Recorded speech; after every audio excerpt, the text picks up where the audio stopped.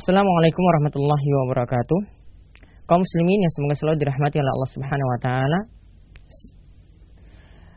Alhamdulillah, pada kesempatan kali ini kita akan kembali melanjutkan pembahasan kita dari kitab Matan Abi Syuja. Ya, kita masih dalam kitab Taharah, yaitu kitab bersuci, dan kita masuk pada serial ke-10, yaitu kita masih dalam pembahasan yang sama, yaitu mandi. Di sini kita akan menjelaskan tentang tata cara mandi secara singkat sebagaimana disebutkan dalam Matan Abi Syuja.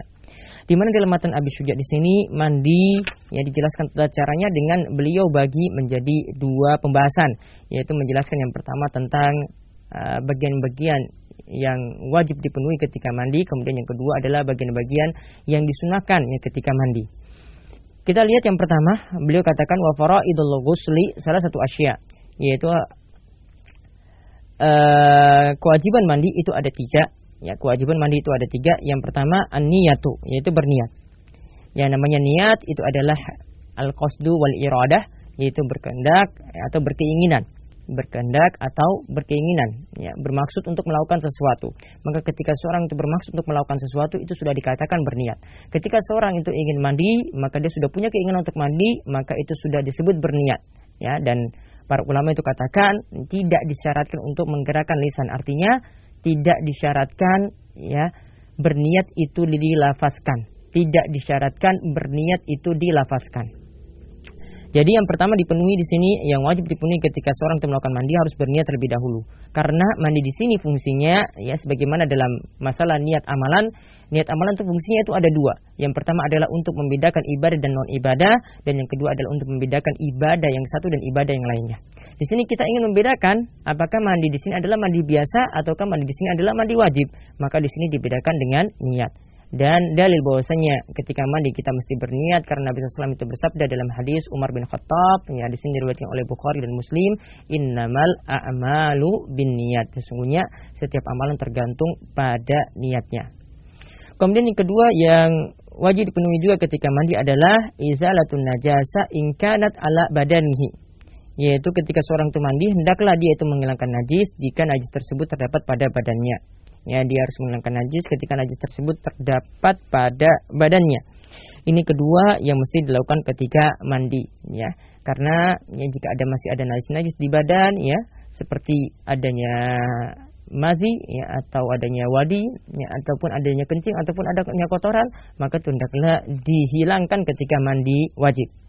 Kemudian yang ketiga lagi yang mesti dilakukan adalah wa isalul ma'i la jami'i sya'ari wal basyarah, yaitu hendaklah ketika seorang itu mandi yang wajib dia penuhi adalah dia mengguyur air ke seluruh tubuhnya, termasuk terkena pada rambut dan juga pada kulit-kulitnya.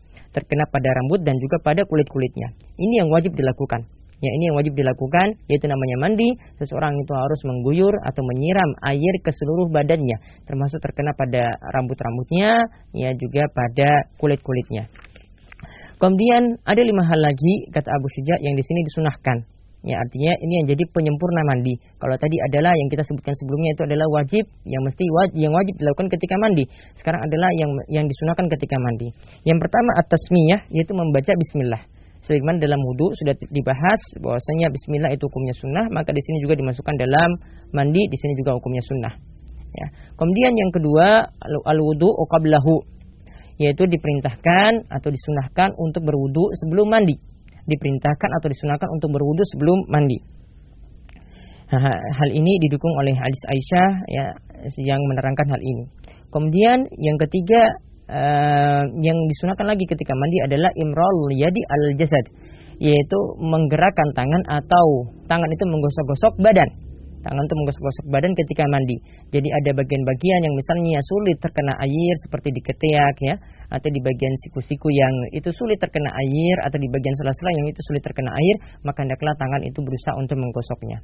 Kemudian yang keempat yang disunahkan lagi ketika mandi adalah al-muwalah, yaitu ketika mandi hendaklah kita kerjakannya membasuh anggota badan yang satu dan yang lainnya itu tidak dengan selang waktu yang lama. Ini dimasukkan dengan mualah. Jadi misalnya ketika kita mengguyur kepala, maka ketika mengguyur anggota tubuh yang lainnya itu tidak dengan selang waktu yang lama. Ya, ini yang disunahkan ketika mandi. Kemudian yang terakhir, taqdimul yumna 'alal yusra, yaitu mendahulukan yang kanan dari yang kiri. Maka ketika kita mandi disunahkan ya anggota badan kita yang kanan terlebih dahulu yang kita siram.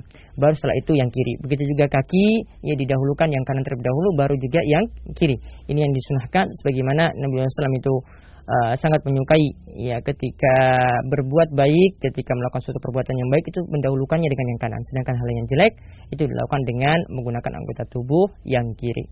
Jadi intinya di sini ketika mandi yang mesti kita lakukan adalah kita berniat terlebih dahulu, lalu setelah itu kita menyiramkan anggota badan kita ya dengan air ya, dan mandi di sini mesti seluruh badan ini terkena air. Baru yang disunah-sunahkan di sini semisal tadi mendahulukan yang kanan dari yang kiri, membaca bismillah sebelumnya, ini adalah hal yang menjadi penyempurna ketika mandi. Jadi langkah yang kita lakukan adalah berniat, lalu setelah itu kita hilangkan najis terlebih dahulu, lalu setelah itu kita berwudu ya sebagaimana wudu kita mau sholat, lalu setelah itu kita menyiramkan air pada badan kita, dahulukan dari yang kanan dari yang kiri, baru setelah itu ya kita mencuci kaki kita yang terakhir.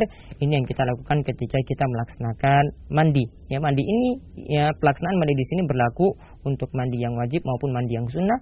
Adapun tentang mandi yang sunnah insyaallah akan kita bahas pada serial berikutnya bismillah. Demikian, wassalamualaikum warahmatullahi wabarakatuh.